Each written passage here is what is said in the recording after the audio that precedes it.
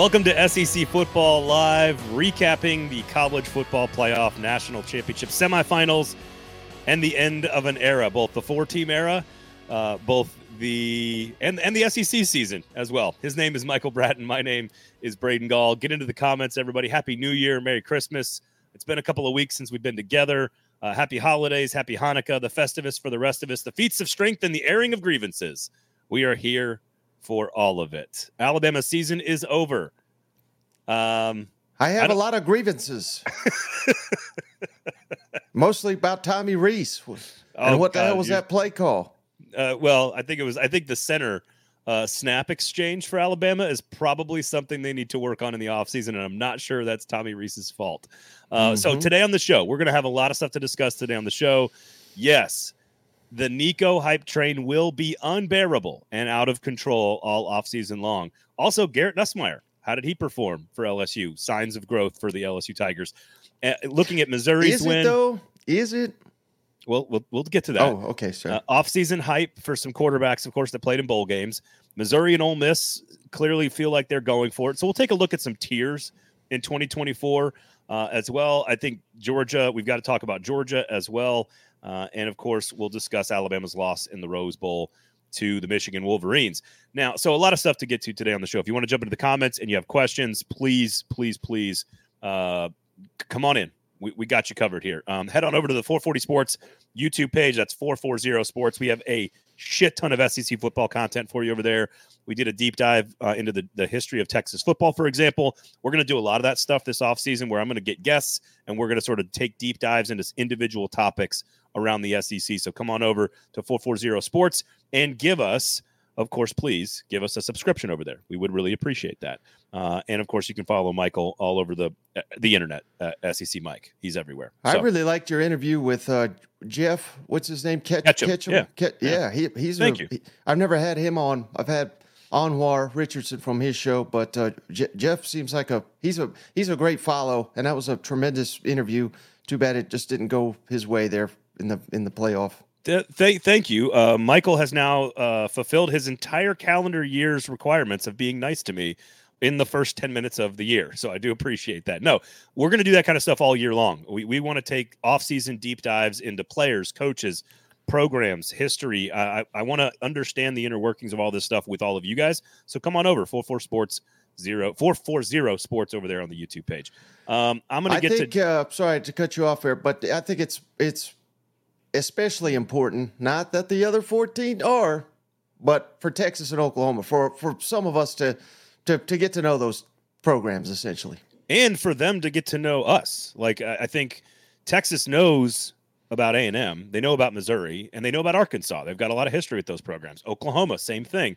But how much do they really know about Tennessee, Florida? They've got those fans need to be brought into the fold as much as we need to bring, Texas and Oklahoma. So it's going to be, I think it's going to be a lot of fun. I think both programs are geared up for being competitive. We'll talk about the tiers of what 2024 might look like in the SEC. I think there's some clear tiers. Roll tiers. Best teams, second best teams, third best teams, and Vanderbilt, but I want to start with Alabama because I want to get your thoughts on the game because I think Alabama lost. Like Michigan did not play its best game. But Alabama, to me, I think the reason Alabama lost the game is that they were Alabama. And I say that by saying, and I think you kind of said this all along, you were kind of right and kind of wrong, and I was kind of right and kind of wrong about this. Like, Alabama is not as good as Alabama has been. This team is flawed. They don't protect the quarterback as well. They don't have Judy and Waddle and Cooper on the outside. They don't have Derrick Henry in the backfield. They don't have Dante Hightower at middle linebacker. They're not as loaded as they've been in the past. The quarterback had some limitations early in the year. He needed to be developed. I think you're right to mention Tommy Rees, and I'll let you go on that. But they kind of played their game, and they were the same Alabama team we saw all year, which was a little bit flawed relative to Alabama standards. And at the same time, they were still one play away from potentially playing in the national championship game. So I think you got to give credit to Saban for what he accomplished this season and the job he did getting this team to where they were. And honestly, just the setting, if you've never been to the Rose Bowl, that is as perfect a setting outside on grass with the sun setting. It's just the stadium is filled with history and prestige. It is a spectacular place to watch a game. And I just think Alabama was Alabama on Monday night, and Michigan was better. And I think that's sort of the story on Alabama football this year. Don't you think? Well, safe to say, Braden, I'm as stunned as everybody else when I'm right on something. But yeah, Alabama, I don't know. I don't know how I feel about it. If I'm a big Alabama fan, I don't know how I feel. We won the SEC, prevented Georgia from dominating the sport. I guess that's what they're going to hang their banner on. But it was a failed mission. Didn't win the national championship. Lost to Michigan. I don't think that Michigan team's that good. Maybe I'm just biased, and I've only watched them like twice this year. But neither time did they truly impress me. That felt like Alabama cost themselves with the snaps, with Tommy Rees, with Jalen Milroe having his worst game since Texas. It was like all the issues we had at the beginning of the year that I thought had been solved, they all reared their ugly head in the game that mattered. Now, maybe that's a credit to Michigan, maybe. But you telling me, Braden, and I know you hate the SEC, but you're telling me if we put Georgia and Michigan on a neutral field today, that Georgia's not going to whoop their ass? And I get it. Georgia lost a game that mattered, so they didn't deserve to be there. But they're better than Michigan. They're better than Washington, even though their quarterback, we'll get to him, I assume, but he was incredible. I was very impressed with him. But no, I mean, I guess I'm just befuddled of what to make of this Alabama, because it just seemed like they played their C game here and damn near won it, like you said, but just miscue after miscue. As Saban said it after the game, it was basically like we held ourselves back, dominated on special teams, which that's an overlooked aspect of the game, but they absolutely dominated in that aspect. And if not for penalties, if not for bad snaps, if not for some errant throws, I think Alabama would have whooped the hell out of Michigan, and they probably should have. So you're saying Alabama, that was their C game. I would say that's sort of like their game. Like I agree that they made some more mistakes than usual, but what's been the talking point around Alabama for 2 years? Undisciplined, too many penalties. I mean, the snaps got to be fixed. That thing's got to be fixed. I would say it's probably a B minus. It was probably a B minus Alabama game because, again, I think they had a chance to win. Michigan also, here's the other thing. That was not even close to Michigan's best game. So you have to give credit to Michigan here. That they also played a very sloppy game. They muffed 2 punts. They dropped passes. Like that, Michigan outcoached this particular Alabama team, but I think it's because Michigan is actually just the better football team this year. And very rarely do I say it. If you listen to our shows last week, I picked Michigan to win outright. I switched my opinion. I went from Alabama to Michigan because I thought Alabama is sort of a flawed version of what they normally are, which is what they've been all season. And all the things that we saw all season, which is an offensive line that can't protect the quarterback, a receiving core that doesn't have superstar power like it used to. Middle linebacker was completely confused for most of the game because Michigan's scheme was very good. But Michigan played a B-minus game, too. So you're telling me Michigan beats Georgia on a neutral field? No, that's not what I'm saying. We're going to get to that in a second. I said it all for 3 weeks. I've said this. And I've said it on every platform, on every show I have. And that is that the team that got screwed the most in the playoff was Georgia, not Florida State, not Ohio State. It was Georgia. And that I think Georgia is still the number one team. And people look at me like I'm crazy. And I don't give a shit about the Florida State score. That game is not the reason I think Georgia's the best team in the country. I think Georgia's the best team in the country based on the 13 games they played this year. And I think they would have won either one of the games. I think they would have won either playoff game had they been in Alabama shoes, Michigan shoes, Washington shoes, or Texas shoes. I think they would have won that game. The only team, ironically, that I think would have truly pushed them around, not pushed them around, but challenged them, is if they had played Washington. Because I think Penix is very C.J. Stroud-esque, and that receiving core is very Ohio State-esque, and I think that would have given Georgia some trouble. But I would have picked Georgia to win either of those 2 games on Monday night if they'd replaced any of the 4 teams. So you're telling me Michigan would have beaten Nico? I don't think so. Right. I mean, again, Michigan. I watched Michigan play Iowa. They look like dog shit to me. I was impressed with Tennessee and how they looked against freaking. We're not talking Iowa. About that yet. Stop. Won a division title. I think Missouri could beat Michigan. Stop it. Stop it. They whooped the hell out of Ohio State. I think wore their ass down. It's okay to just say, look, every now and then, like every 8 years, there is one team that just builds to this moment and wins a national championship or gets over the hump or breaks through. And again, this is what it took. This is Michigan's best team in like 30 years. And this is Nick Saban's worst team at Alabama since 2007, statistically, based on the metrics.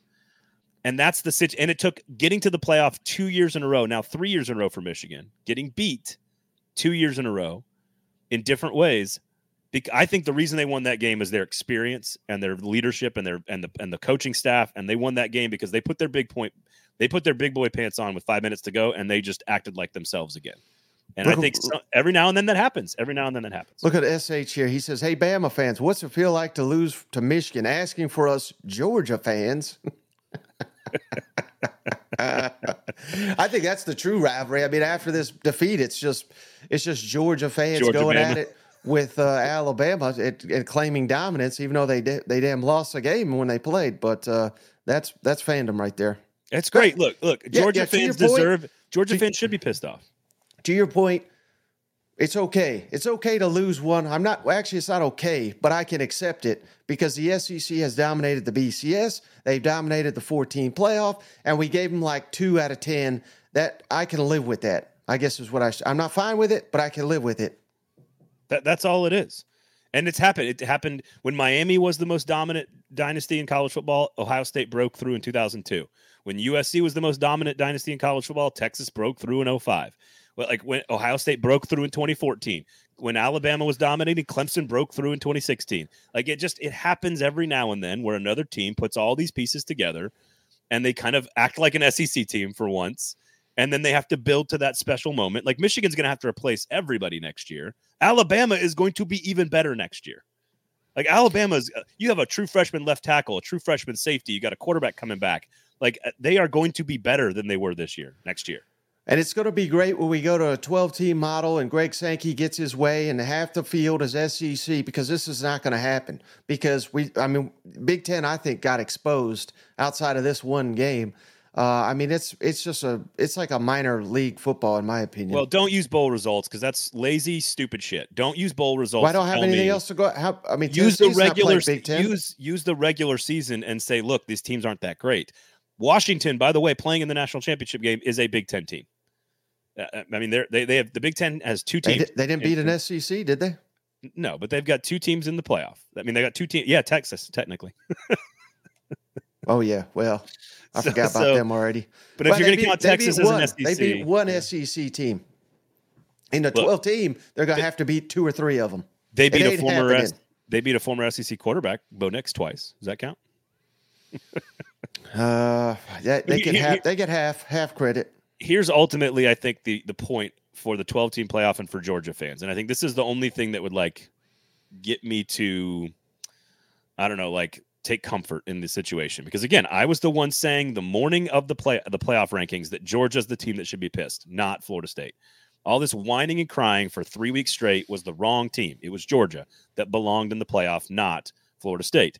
Now, I don't know where they could have put them. I don't know where I don't know how you put them in over Alabama or Texas, and that's a different discussion. I don't know how you put them in, but they're the ones that were worthy. And if this was an 8-team playoff, it would have fixed itself, or a 12-team playoff. It would have fixed itself because Georgia would have played Ole Miss or something in the first round, like the rankings would have indicated. They would have dominated like they did in Athens in the regular season. Then they would have gone on the road and probably had to play Michigan or Washington. Actually, it would have been a neutral site game, I guess, against Michigan or Texas or Alabama. Then if they win that game, then they're playing Michigan or Washington in the championship game, and I would absolutely pick Georgia to win most of those games. So that's all right. That's the right call there, Braden. I'm trying to see this. Thank you, Michael. Okay, this guy's saying that the ACC's got a winning record over the SEC in bowl games. I don't care about bowl games. They're not real. They're not real. Georgia beat Florida State. They're not real football games, guys. 1-1 is not a winning record. I thought ACC had good academics. I guess they don't. I don't know why we need to even discuss the ACC, because the committee showed us in their rankings that they don't believe that the ACC they were the worst league of the 5 leagues. It was clearly the worst league. Well, let me ask you this, Braden. With last night's results, Alabama losing, does that push, or maybe the answer is none at all, but does that push Saban further to retirement because he got outcoached by damn Jim Harbaugh? Does it push him closer to Revenge Tour 6.0, whatever the hell we're on now? Or is it just absolutely no effect whatsoever? Thoughts on that? This is like Grateful Dead and Company. Like, this is like the 13th live album that Nick Saban's putting out, Revenge and Co. No, I actually don't think he's going anywhere. I think he won the championship and like, because I think it's fair to say, had they won the national championship this year, which again, they were a couple of plays away from maybe playing Washington in the title. Mm-hmm. I think had they won the national title with what is probably his best coaching job, I think you would then say that's a reason why he might walk away. But I do think and I've talked to Paul Finebaum about this. I know you have as well. And I've talked to people around the program. The only thing that will get Nick Saban to retire is if he is not the best anymore. And whether that's him sort of judging himself on his own daily standard, or if it's just like his team can't win the championship anymore. And it's been, oh my God, gasp, 3 straight years without a championship. So I don't know. I think he's back next year because I think this team is loaded next year. I think what this playoff does for me as an SEC fan, and if you want to take the entire season and look at the returning starters and look at Ole Miss going for it and look at Missouri returning a lot, look at the quarterback play from Nico for Tennessee, and Texas A&M hiring Mike Elko, and LSU getting Gus Nussmeier up to speed. I think it tells me that next year is going to be it's going to be awesome. Bring in a 10-win Oklahoma team and a Texas team that was also 1 play away from the national championship game. And you put all that into one league, it's going to be spectacular next year. Is there anything more pathetic than Lane Kiffin, though, during these games? Like his thirst for that Alabama job while he's finally assembled a roster that could compete for a playoff and a national championship, and he's sitting here, go Bama, run Jalen, run. No, don't run up, just run up the middle. You know, I mean, he's having fun with it, but we know, Braden, and you can tell the audience, he's desperate for that job that he'll never get. Well, okay, here's the deal. He would never get the job if the current people deciding on the job are in charge of the job. Mm-hmm. That's all I'm going to say about that. If there's a bunch of changing at the top of the Alabama power structure, if and when Nick Saban does retire, then there could be a chance that Lane Kiffin gets the job. So the real question then is, Braden, does he take the Florida job next year, or does he wait for Nick Saban to retire and maybe those people change and he can get his dream job? What if you were Lane Kiffin's agent, Jimmy Sexton, what would you be telling him to do? Tweet more. I don't know. Like I think much like your Twitter account, I don't take anything that is on Lane Kiffin's Twitter account seriously. I think it's just perfect. It's pure entertainment and lovely and quite fun. I enjoy it. No, I think Lane Kiffin is going to be able to pick where he wants to go if he wants to leave. But Auburn is a better job than Ole Miss. It's a little more dysfunctional than Florida traditionally, but he didn't take the Auburn job. So I don't know. I think there's a lot less pressure to win at the highest levels at Ole Miss than there is at Florida. You could be fired at Florida pretty fast. Whereas at Ole Miss, if you go 10-2 every year, they're going to have a statue of you outside the stadium in a couple of years. So right. But is it crazy to sit here, Brady? Because we're all doing it now. I don't know. I shouldn't say everybody, but basically everybody I've seen, we're hyping up Ole Miss now. We're hyping up what they can accomplish. What if they fall flat on their face? I'm not saying they're going to run his ass out of town, but a lot of the questions about Lane Kiffin and can he win the big game, that'll be validated too. I mean, this has got to be this is the best team he's got. The path is there, but this is also the most pressure. This is the most expectations that Lane Kiffin has had since his Southern Cal team. A lot of people forget this. Number 1 in the preseason, and people will say, well, they shouldn't have been number 1, scholarship, this, that, and the other. I don't even think they made a damn bowl game. So there's been once before where Kiffin has been in a similar situation, and that was years ago. So that doesn't dictate what's going to happen in 2024. But this has happened once before, and he completely shit the bed. If he does it again, and by shit the bed, I mean, I think I'm saying like 9-3 next year, because this should be a really good team. If that includes getting your ass whooped by Georgia, and maybe Who do they play? LSU, Oklahoma, and Georgia. I think the three. They play 3 really big games. Right here. I think. Boom. Wow. Oh, hey. At October 5th November 9th, Georgia at home, LSU, at LSU, Oklahoma. I mean, if they get their ass whooped in 2 of those games. If they go 1-2 and they lose, let's say they get their ass whooped by Georgia, they get their ass whooped at LSU, and then they lose the Egg Bowl. This is a complete failure. Egg Bowl. All right, pull the schedule down. I'm tired of leaning. Here's the thing that they play Florida, LSU, Oklahoma, and Georgia are the big ones from like a talent perspective. And if they go 2-2 in those games and they beat Mississippi State and they go 10-2, I would say that is expectations. So I don't think shitting the bed is 9-3. We're going to get to Missouri in a second. Jeff, 2 different Jeffs there, by the way. They just went 10-2.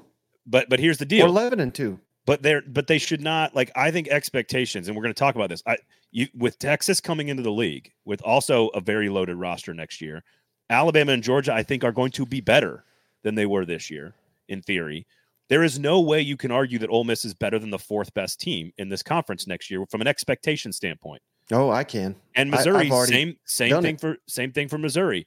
I think you lose Schrader, you lose a few other pieces, but still bring a lot back. I think 10-2 is still a reasonable expectation. So 9-3 is not shitting the bed. 9-3 is not meeting expectations. 6-6 for Missouri or Ole Miss would be shitting the bed. 7-5 is taking a dump where you sleep, but not 9-3. Not for Missouri and not for Ole Miss. Not when you now add Texas to the top tier and Oklahoma to that other tier that's in this group of teams that's like LSU, Tennessee, Texas A&M, Oklahoma. Like one of those teams is going to pop up and be really good. And when they do, that puts more pressure on teams like Ole Miss and Missouri to compete at a higher level. So I just don't if you're talking about tiers, it is Alabama, Georgia, and Texas at the top of this league next year. Coming into the preseason magazines, I mean, Texas could be top 5 preseason next year. So I think Alabama and Georgia could be preseason top 5 next year. You are Jimmy Sexton hyping up these guys. Oh, let's give them a break here. We're going all in on 2024. If we go 8-4, we're a little old Ole Miss. I think Jeff makes a great point. Missouri will be in the conference title game.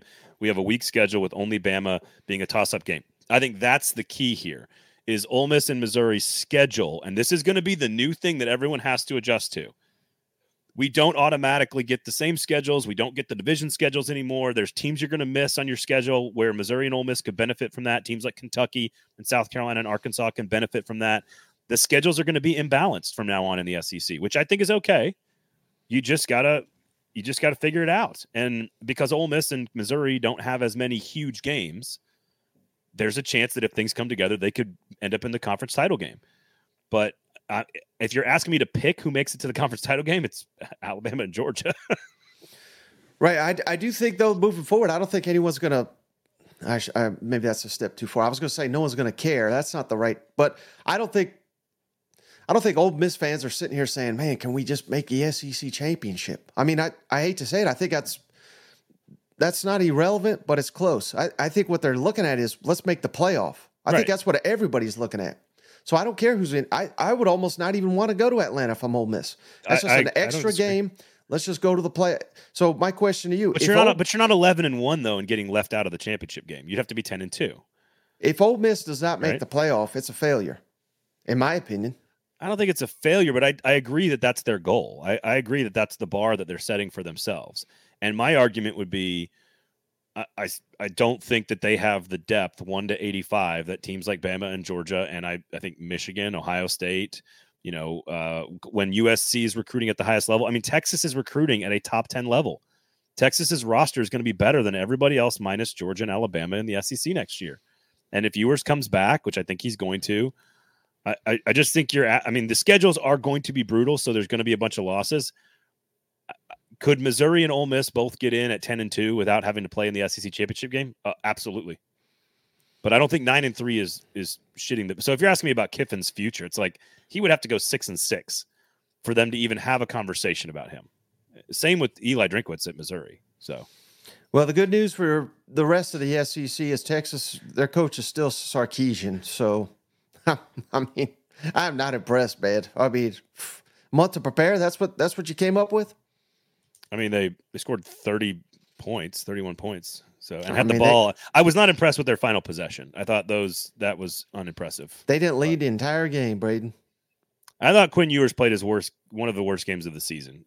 His quarterback, he was just off the entire night. Like as good as Michael Penix was at his accuracy and his timing, Quinn Ewers missed open receivers. Like I don't know. They ran the ball over 7 yards a carry. Like I don't think Steve Sarkisian was the problem until the end, where on the last possession you've got 4 shots at the end zone, and like one of them's a swing pass to a running back, and the other one is like basically a giveaway play. You didn't get him on the run at all. You had one good throw to the end zone. I thought that was I had a problem with Sarkisian from that standpoint, but I don't know. I think Sark's a pretty good coach, and they went 12-1 and won their first conference championship since 2009, and they were one play away from the national championship game. So I don't think it's time to be, throwing babies out with the bathwater. So, I do think we can talk about some of these quarterbacks if you want to and get excited about next year. Sark's got a worse record than Jimbo after 3 years. I think A&M fans were the most happy last night. I believe graphics, it. I believe it. Can you imagine Texas can you imagine A&M fans, Texas playing for a national championship in Texas A&M's backyard in Houston, with moving to the SEC next year and taking all the headlines away in the state of Texas? That would have been as bad a situation for Texas A&M as it could have possibly been. So I agree. They were rooting as hard as possible for Washington. So,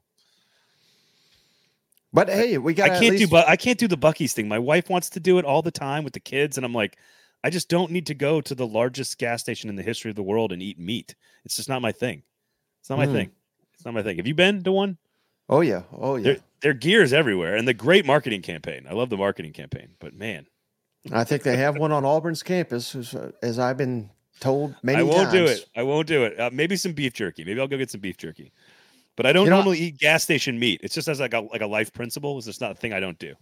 Okay. So chicken on a stick. You're not a chicken on a stick kind of guy. I from like a good dive joint that's like in the neighborhood that I trust. Yeah, but I don't know about a interstate gas station. John says, "Is Buc-ee's worth it? You got to go. You got to go once." But I tend to lean more. It's not worth the hype. That's what I'm saying. In my opinion, but it's worth going to. Oh, Bo's right about this. The Buc-ee's Bowl is coming. That is absolutely true.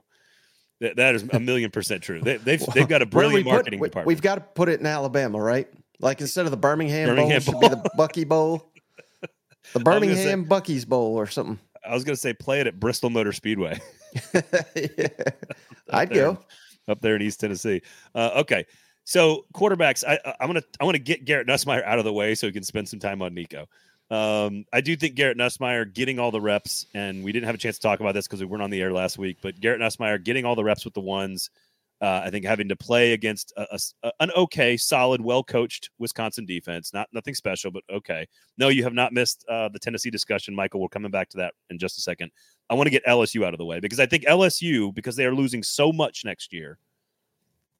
And they just lost one more. Mekhi Wingo just declared for the draft. They are losing so much top-end talent. Now, Brian Kelly's recruited well, but they're losing so much top-end talent that I think a lot of their chances to be in that top tier next year are dependent on Garrett Nussmeier. And I think getting the experience of the practice to be the starting quarterback in practice with the ones and going and playing in a bowl game and getting reps against a good, well-coached defense like Wisconsin, I think is absolutely critical to LSU's success for next season. I don't see playoff caliber LSU, but they've always recruited well enough, and Brian Kelly's a good coach. So the defense has to take a major step forward. Is Matt House still the defensive coordinator? That's a concern. And I'm selling stock. And credit, I don't know if you follow this guy or not, Braden, but he does a hell of a job for his own publication. It's called Read and Reaction. His name's Will Miles. He covers Florida Gators.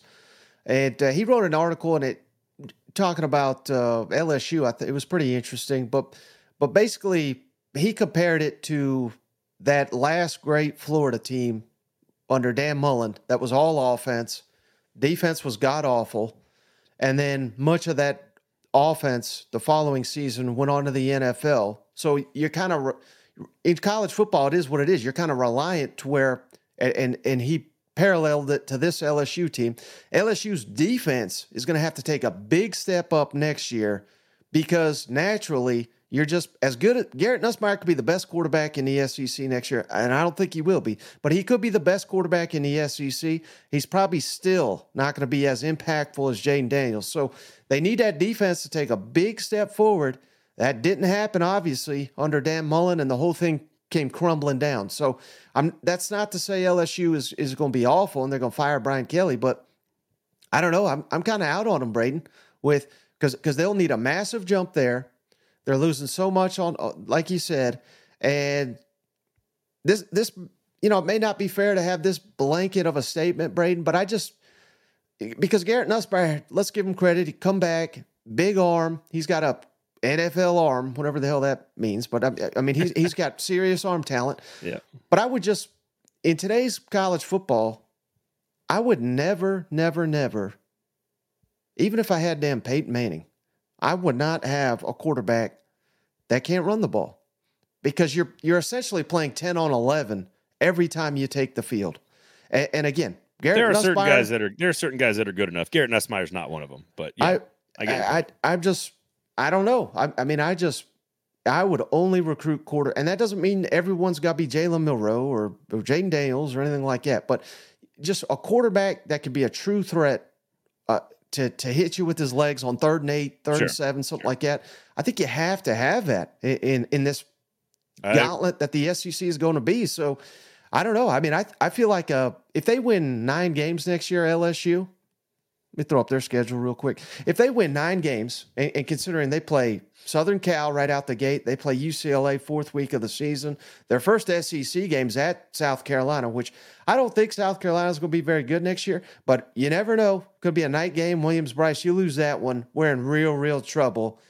If they go 9-3, I think this is a hell of a year for LSU. There's a lot of winnable games on that schedule.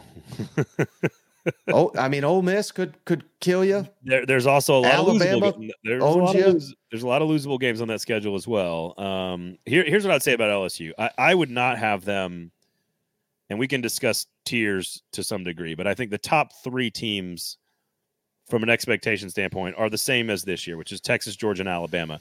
I think the next big group of teams includes Ole Miss, Missouri, LSU, Oklahoma, Tennessee, and Texas A&M. And 2 or 3 of those teams are going to go to the bottom of that group and be not as good. And 2 or 3 of those teams are going to move to the top of that group and excel. My gut feeling right now is Ole Miss and Missouri have that opportunity, and that LSU and A&M are going to be at the bottom of that tier. That's we haven't looked at depth charts. We don't know what the rosters are going to look like. We don't know what the transfer portal is going to do after spring practice. Like, we've got a long way to go before we put our magazine together at Athlon Sports and actually do the rankings. But I agree. I would actually compare it very similarly to going from Hendon Hooker to Joe Milton. Like, the way Tennessee fans last year just assumed that the quarterback play was going to be as good. And I tried to tell you guys all summer that's unfair. It is unfair to ask Garrett Nussmeier to replicate Jaden Daniels. It's unfair.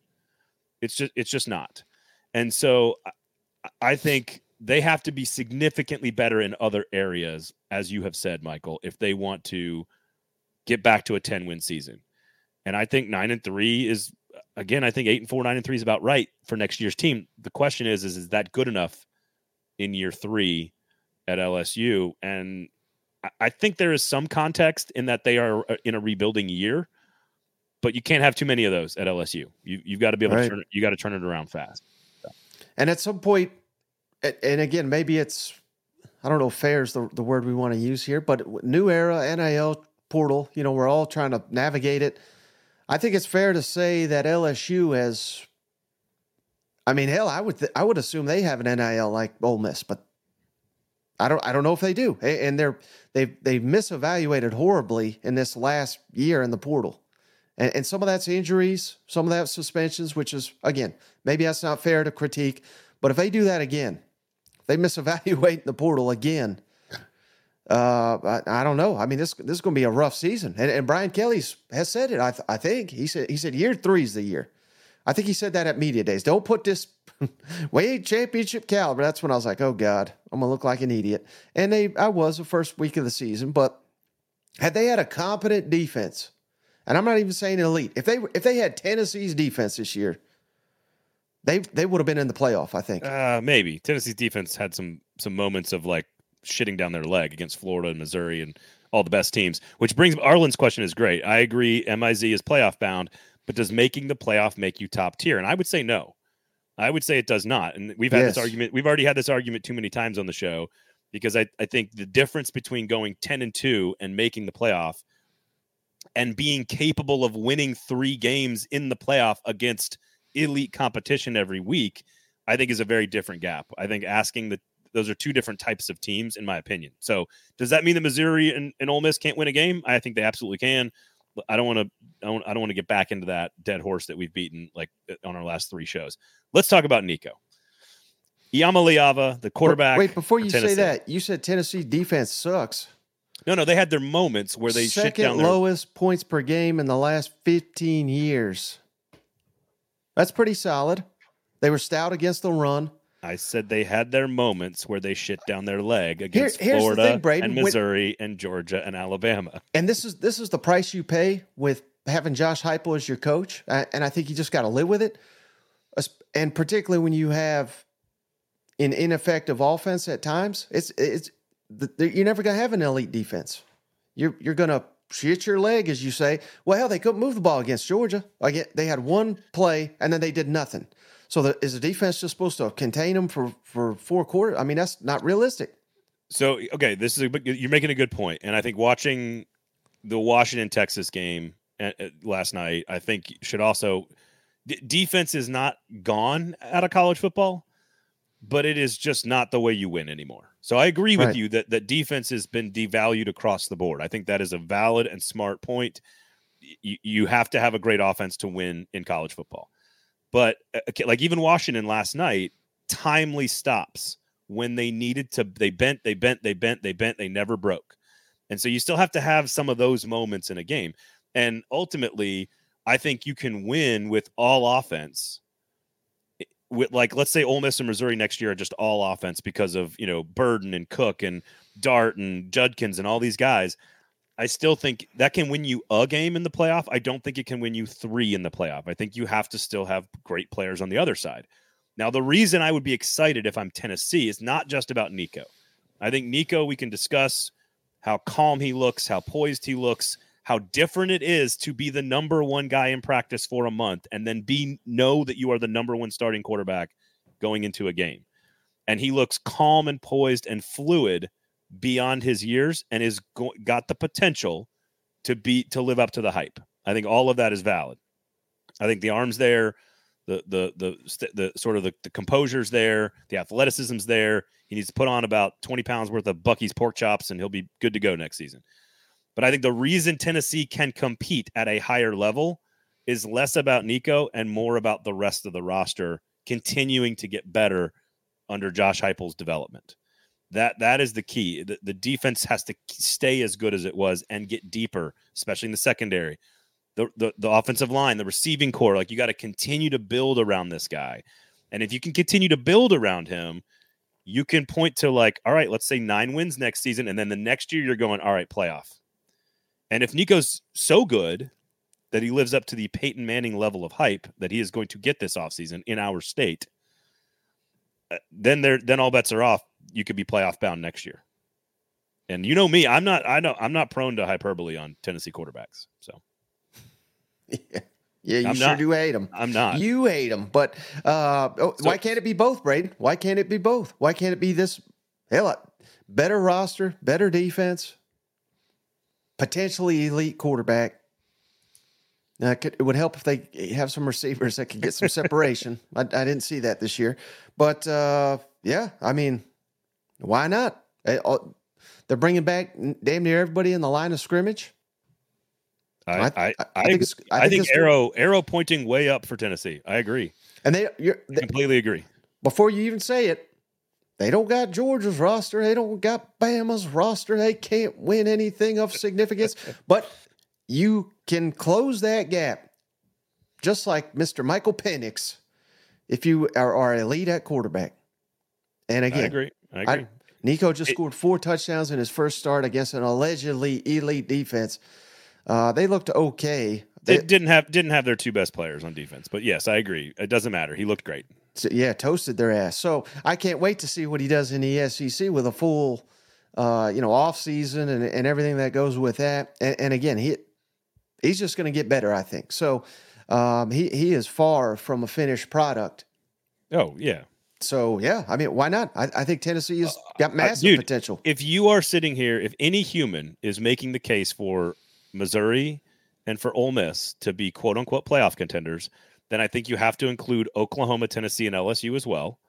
And of those 3, Oklahoma, Tennessee, and LSU, I would lean towards Tennessee. Now, Oklahoma has Jackson Arnold, their 5-star true freshman that's going to be the guy next year. He got his entire reps during the bowl game, and that's a whole deal. Same thing with Garrett Nussmeier. Part of the reason I like those 3 teams to be the teams that can challenge, in theory, is that they've all recruited very well, and they all have young quarterbacks taking over that could develop into a star. I think Nico's the most talented of the group, and I think his offense is the most effective of the group, and I think the defense could be better than the other 2, Oklahoma and LSU. So I lean Tennessee in that group. A&M is a wild card because Mike Elko has a lot of talent, but I think they're at the bottom of that list. But if you told me Ole Miss, Missouri, and Tennessee are the 3 teams challenging the Alabama, Georgia, Texas thing at the top, I absolutely agree. I mean, if I'm putting the magazine together right now, it would probably be Georgia 1, Alabama 2, Texas 3, and then it would be Ole Miss, Missouri, Tennessee in some order, and then Oklahoma, LSU, A&M on the next tier. That's probably how I would do it. Yeah, shout out Michael Palmer. As he said here, I've seen this multiple people, so it's not just me saying it, Braden, but they're saying Pierce, James Pierce, the top pass rusher prospect, not in the upcoming draft because that wouldn't help Tennessee, but in the following one. Right. So again, I don't know if that's accurate, but I've seen multiple credible people. Charles Powers, I think is his name, Sure. on 3. No, Pierce is Jesse Pierce is Simonson, elite. who I respect mightily. I mean, if he's, I don't want to call him Will Anderson. I hate comps and everything, but if he's elite pass rusher, money year. He kind of has some like Will Anderson, like Gumby off the edge skill set, actually. Right. Also, the best defensive back for the Volunteers, probably as well. James Pierce is.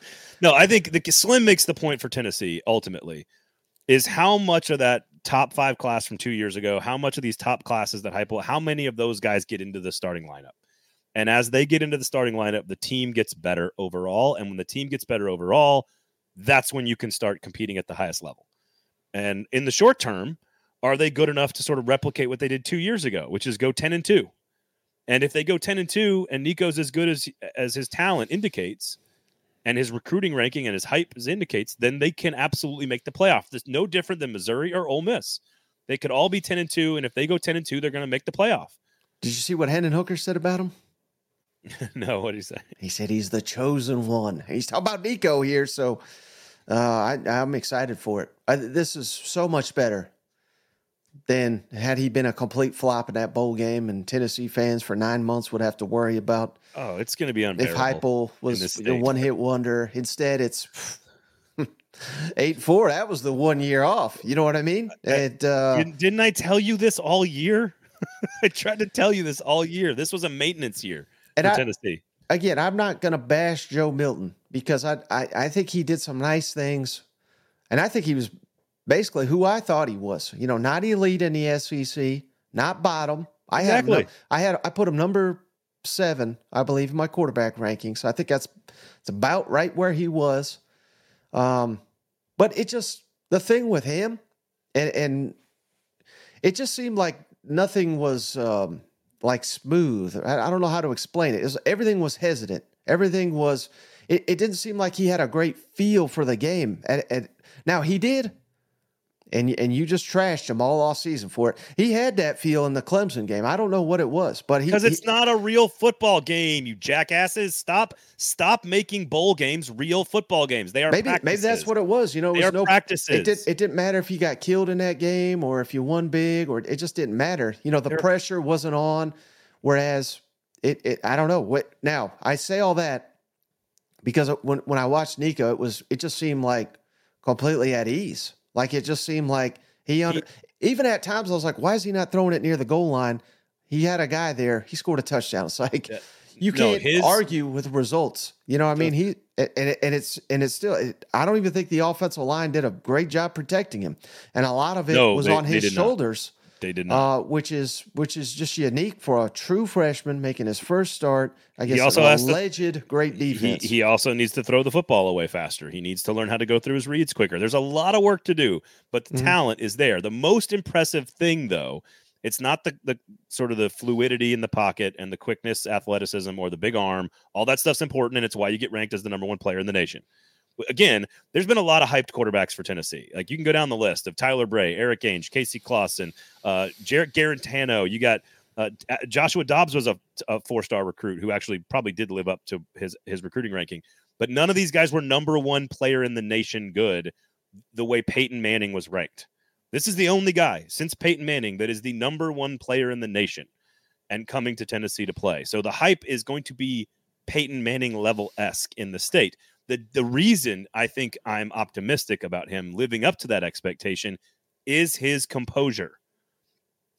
There's plenty of things he's got to work on, but it is about the composure and the how poised he is against a very good defense, and that sort of asset to his game when you package it with 6'6" and an athletic with the big arm. Like it's the ability to sort of stay calm. And have the game's going to get slower for him. It's just going to get slower for him. And so the question is how fast how fast does it slow down? is the question. You put any stock in the team having more confidence and just the belief that with Nico that they can beat anybody? Because I mean they'll never say, but I don't know if they felt that way with the. Again, I think ultimately what I'm excited about if I'm an SEC football fan for next year, aside from like your own team that you're excited about, is that we have really, really good, exciting young quarterbacks in this league. There's a couple of really good veterans that maybe aren't elite, but are good enough to win on any given Saturday, the Graham Mertzes of the world. But Jackson Dart, Carson Beck, Jalen Milroe, Quinn Ewers, Jackson Arnold, Nico, Garrett Nussmeier, Brady Cook is a great player. There is great quarterback play in this league, and it's great quarterback play at the best teams. That's the other thing. It is Georgia, Texas, Alabama, LSU, Tennessee, Ole Miss, Missouri. Those are the best teams, and they all have, likely, Oklahoma too, the best quarterbacks. And that is going to make for great Saturdays. It's going to make for great games, and it's going to make for a wide-open year, to which I would still pick Alabama and Georgia. And don't discredit now Jeff Lebby at Mississippi State. He's like a quarterback whisperer. So, if he can get, what's his name, Blake Chapin, if he can get the most out of him. Bobby Petrino, say what you want about him. I think all three A&M quarterbacks this year that played, I think they all had their best seasons. South Carolina's over the moon of Lenore Sellers. They're telling me he's better than Nico already. I like it. I missed his bowl game. Didn't get all that practice time that Nico got. We know Hugh Freeze, when he's not focused on recruiting, can coach a quarterback. Did you say Mertz? I apologize if I missed it, but he blew me away. But I thought he would be bad. He was arguably the best player on their offense. Yeah. Ewers did look mediocre. Geraldo, Ewers did look mediocre last night. That was the worst game he's played maybe all season. He was just off. He also, I'm pretty positive he got a head injury in that game, and they put him back out there. So I don't know about that. And yes, absolutely, Jalen Milroe is one of the best quarterbacks in America. He finished fifth or sixth in the Heisman voting. Yep, fifth. He was extraordinary in his run up. He was extraordinary against Georgia. He was the only reason Alabama even had a chance in the fourth quarter against Michigan. The defense is pretty good too, but don't give me anti-Milroe slander on the show. I will not stand for this anti-Jalen. Well, he Milroe lost, slander. so he's garbage. He shouldn't even belong on the roster. You know how this works, Braden. I don't know. That's how it works. I don't know whose team that guy is, but he'd probably take Milroe over his quarterback, probably. Yeah, I would guess. I would guess. So either way, I think ultimately, like Alabama losing, I think is, first of all, they're going to be loaded next year. Georgia did sort of what I expected to do against Florida State. Congratulations to Cody Schrader on a great career at Missouri. Just the embodiment of everything that is great about this sport is Cody Schrader. And the way that they beat Ohio State was to just lean on him in the fourth quarter of, again, a game that's not that important, but it means a whole lot to him.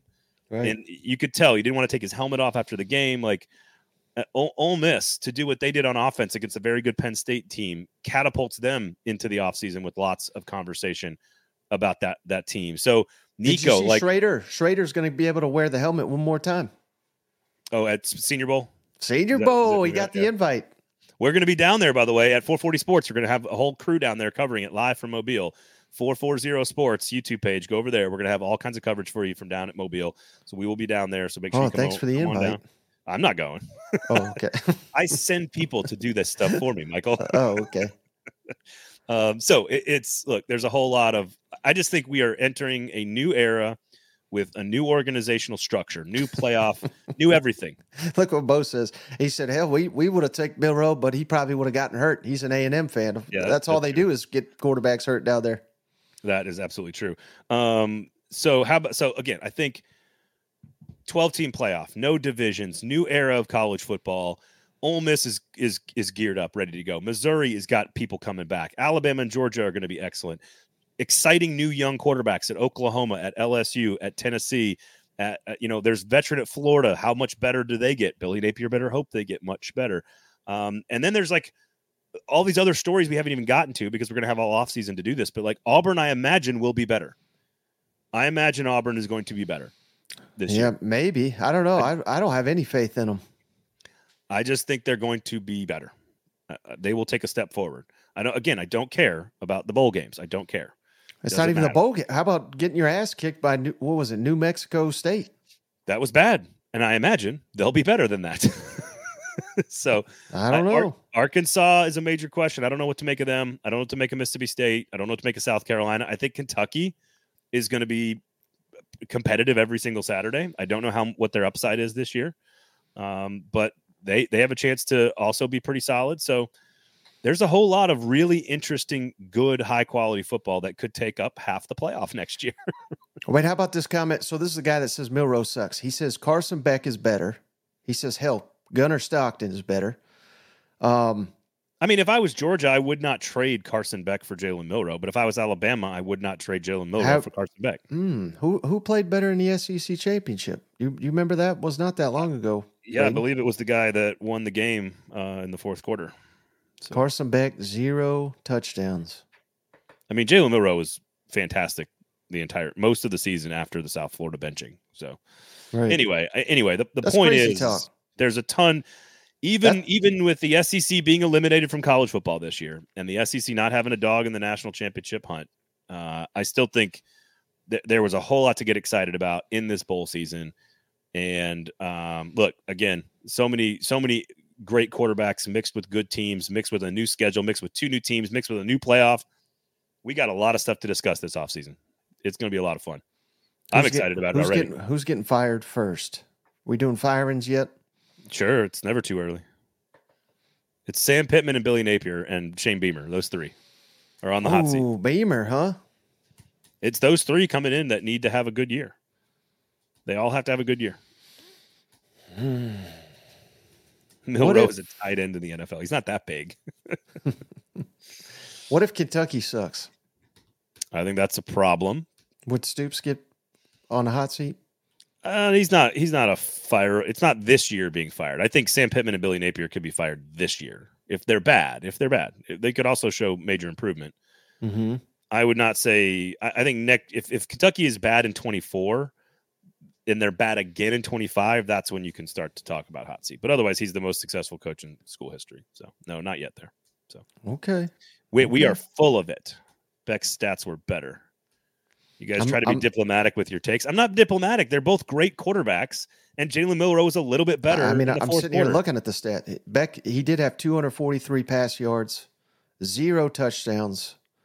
His rating 142. Jalen Milroe's rating 155. 2 touchdowns. Jalen Milroe was brilliant on the final 2 drives of the game that eventually won Alabama the game. And Carson Beck was also pretty good, leading a comeback for most of the second half. They're both great players on great teams. I don't have to be diplomatic about that. I could just say the truth, which is which is that they're both great. So we seen them go head to head. Neither of them are Michael Penix or neither of them are Caleb Williams, the guy. Neither one of those guys are the number one player in the nation. So that's not what we're trying to say. Right. I do think Carson Beck will be a high NFL draft pick though because of how tall his neck is. And I would also say, Braden, we've seen some fantastic football from Jaden Daniels, and they went head to head against. Now, I kind of hate it when we say like head to head because it's not Jaden Daniels versus Jalen Milroe, but in that game, of course, he got knocked out. But Jalen Milroe was the one that I thought he looked fantastic playing the guy that won the Heisman. You could tell me which quarterback's better that day. They were both pretty close. They were both elite. And didn't Milroe have like 180 yards rushing and 4 touchdowns in that game? Yep. Yeah. That's awful. I will not allow He's Jalen Milroe slander. I will not allow. What are we talking about? It's Jalen Milroe slander. Even I'm not crazy enough to say something like that. Let all naysayers know. That's all I got to say. Lank or whatever? If you know, then you know. All right. Either way, it's going to be awesome. It's going to be great next year. I can't wait for the offseason to enjoy all the drama and all the takes. Otherwise, we got a lot of really interesting stuff planned for you over at 440 because we're going to take deep dives into all 16 teams. We're going to do deep dives into all the situations around the conference all offseason long. And before the magazines even come out at Athlon Sports, which again will be out in sooner than we think. We're already working on it. So it's going to be a lot of fun. Mike, where can people find you? On the internet. Let me ask you this, Braden. If it's not Georgia, if it's not Alabama, if it's you love Texas for some reason, let's remove them. No Georgia, no Bama, no Texas. Who's most likely to win the SEC next year? You can't pick those three. Missouri 1, Ole Miss 2, Tennessee 3. That would be my order right now. No wild cards, huh?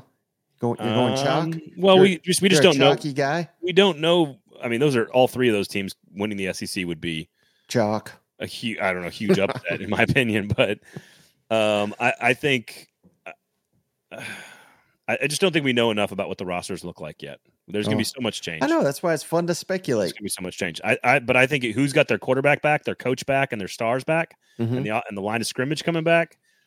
I think it's Missouri and Ole Miss. I don't think there's any reason to think that. I mean, they lose a couple of big pieces. Missouri obviously losing Cody Schrader is a huge deal, but those two the schedules help them out too. So this could all change with declarations, with portal, with coordinators, bingo, with Brian Kelly off to Michigan. This all could change when Lane Kiffin takes the LSU job in 3 weeks. I like that.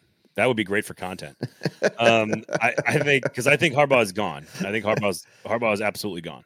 Right. So that is naturally going to have what if it's again, I don't think it would get to this point, but what if it's Mark Stoops, Michigan coach or something? You know what I mean?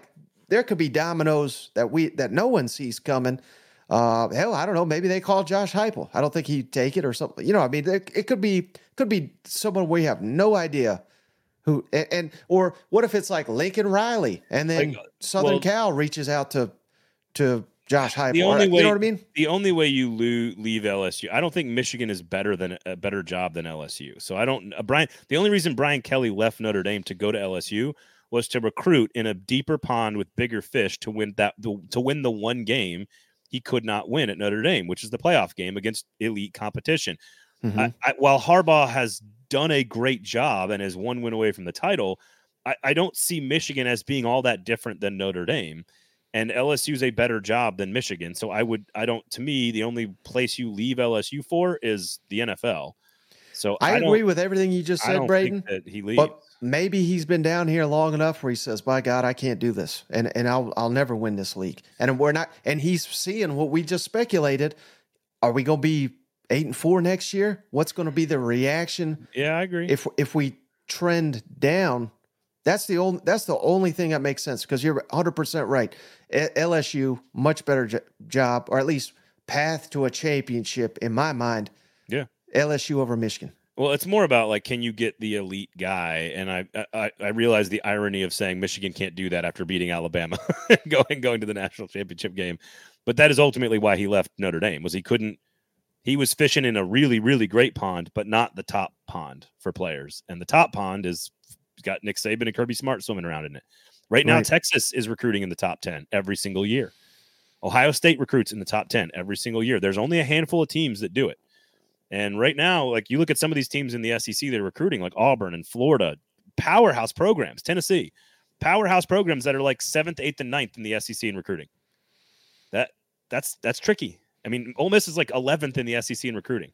The question is, and we've argued about this, is can the portal close those gaps? And I don't know. Maybe it does. Maybe it doesn't. We're going to see.